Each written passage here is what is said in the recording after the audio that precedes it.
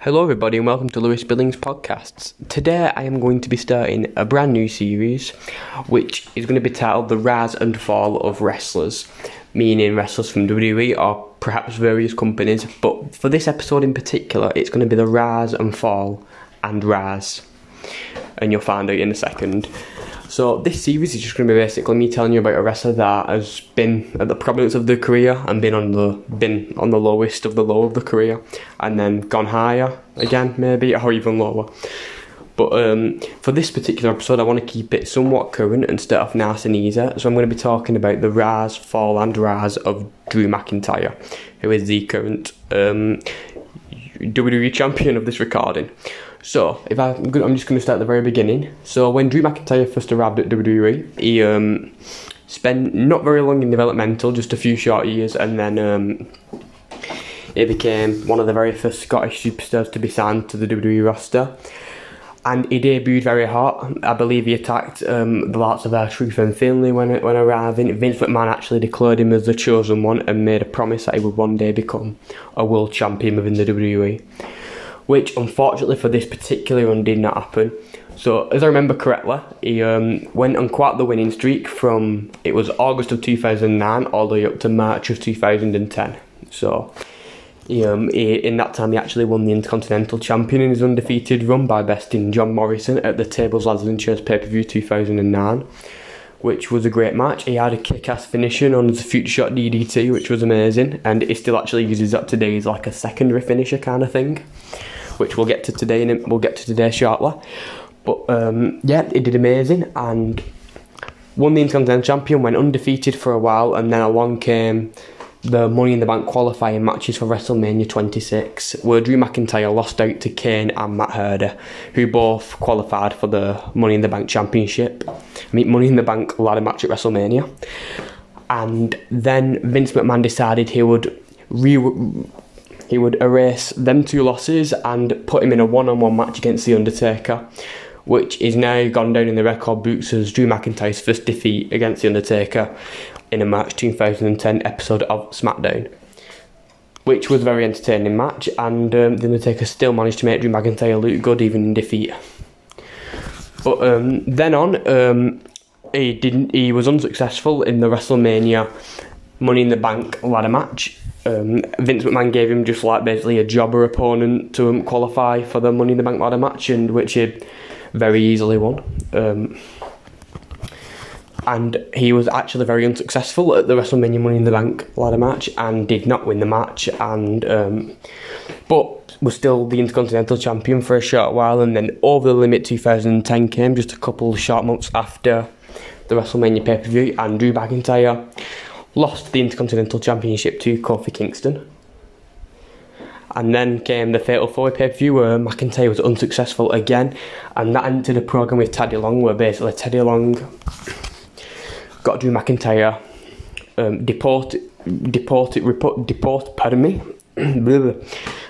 him deported from America back to Scotland, which was, I thought was just a bit meh really, because I was actually a big fan of Drew McIntyre in that time.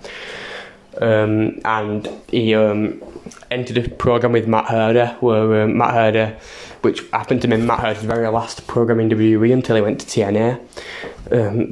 That was basically just a series of, well, Matt Hardy did defeat him once on SmackDown, and he didn't regain any more championships up until he eventually found himself in a tag team with Cody Rhodes, and they won a very forgettable tag team reign in a tag team turmoil match at Night of Champions 2010.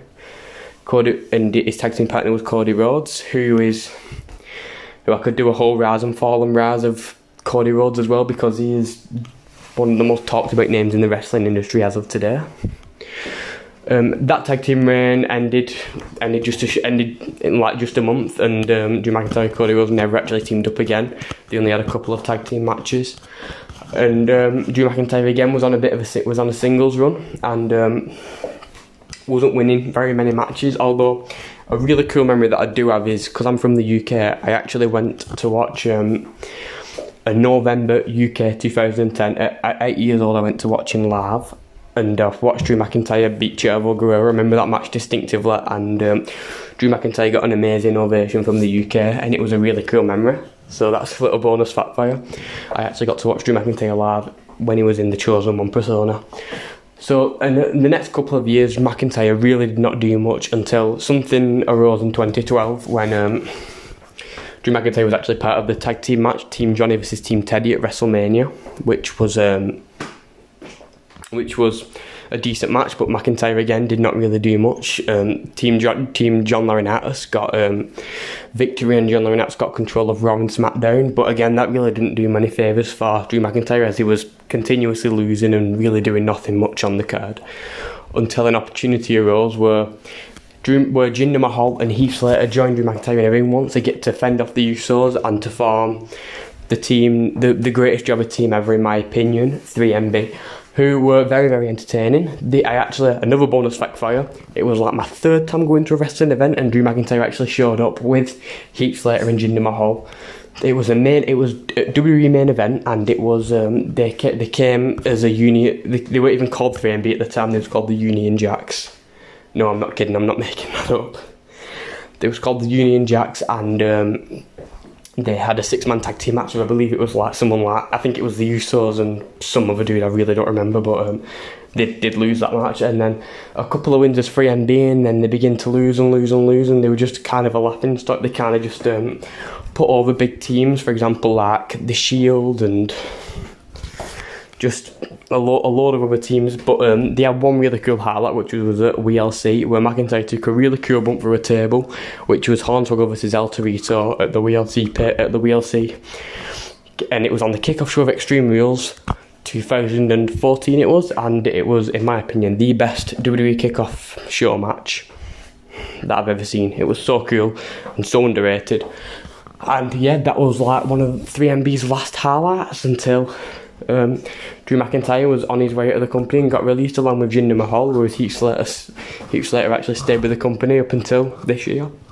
So Drew McIntyre then decided to go off to the Indies. He grew a beard. He looks even taller than he was back then. I don't think he had a growth spurt though, but I think he got muscler, he got ripped, he had this amazing physique, and then went to TNA and won the championship. Fought in What Culture Pro Wrestling. I'm pretty sure he won the What Culture Heavyweight Championship as well. Fought in TNA Wrestling, won the TNA World Championship, and he was just on a warpath. And then eventually by 2017, Drew McIntyre found his way back into the NXT crowd and debuted in NXT in an amazing match against Oney Lorcan. It was absolutely phenomenal. And then not long after that, Drew McIntyre debuted he was using the finish of the Claymore Kick, which is one of the best finishes in WWE today, and still with a Future Shot DDT, which I feel are both amazing moves. And Drew McIntyre was on a warpath. It was really good in NXT. I liked him.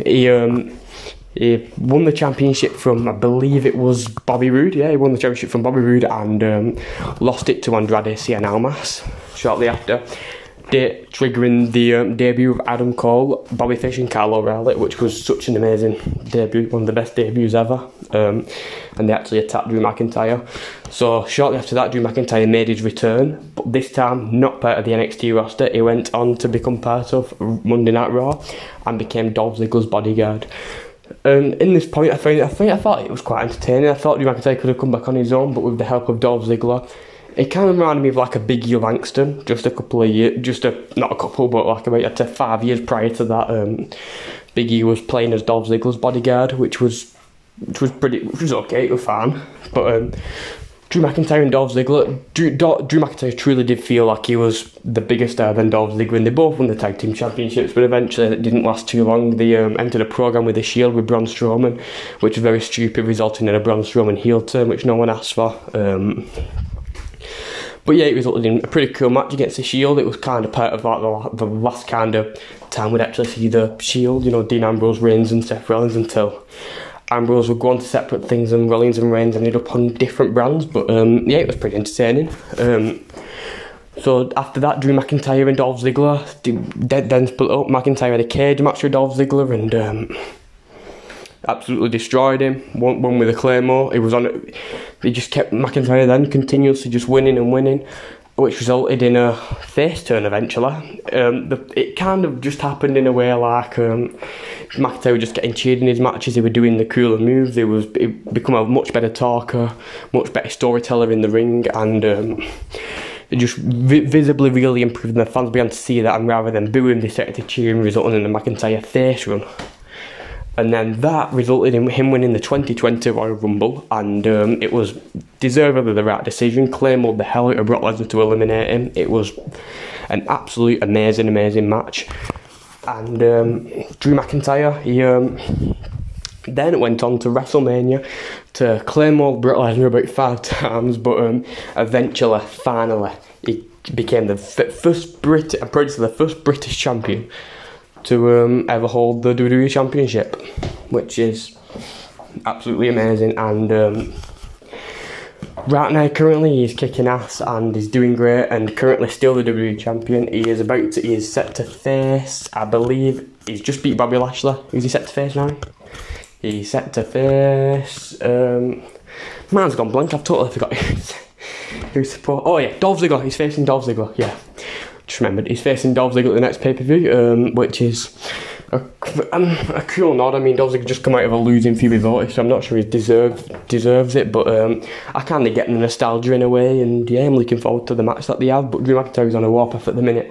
I can't see him losing the championship anytime soon, and I hope he keeps going on with this run because it's enjoyable. It's just a shame with this current situation that he couldn't have won the championship at WrestleMania in front of the fans, and he can't perform in front of the fans as champion at the minute, but I'm sure WWE will keep the title on him, and it'll all change very shortly. So yeah, thank you so much for listening. I'm sorry for stuttering and sounding a bit out of breath because it's very late at night.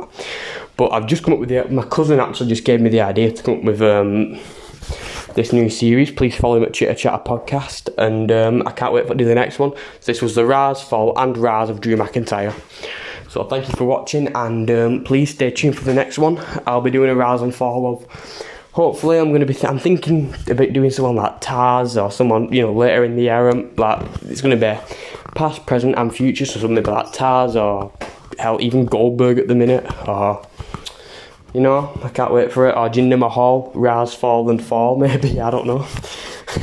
But I can't wait. So, definitely listen to the next podcast, and thank you so much for listening. Bye-bye.